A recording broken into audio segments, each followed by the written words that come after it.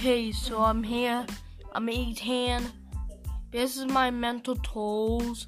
And today is May 19, 2020. So, today, I'm in coronavirus. Yeah, it's a new disease. It's been here since 2019. And man, this episode needs to be 10 minutes.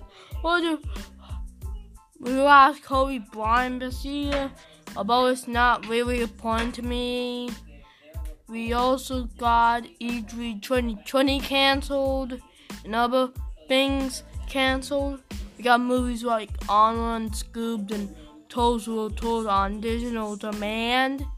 And movie theaters are having war, and I'm a fan of Rick and Morty. And season 4 has a few episodes coming out, 2 of them. And I'm a podcaster. This episode is gonna be me talking about things and my online career. Okay, I'm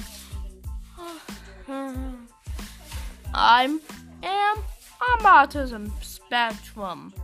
I have autism and I'm disabled, but this podcast is pretty unique since I also have ADHD and other stuff. And this content is just a pretty.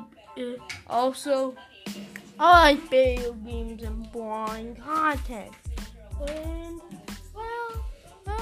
well, things are good. Also, this year we got bad copyright infringement on my first video. It's an animation review, and in general, it's okay. I'm done here. I'm done.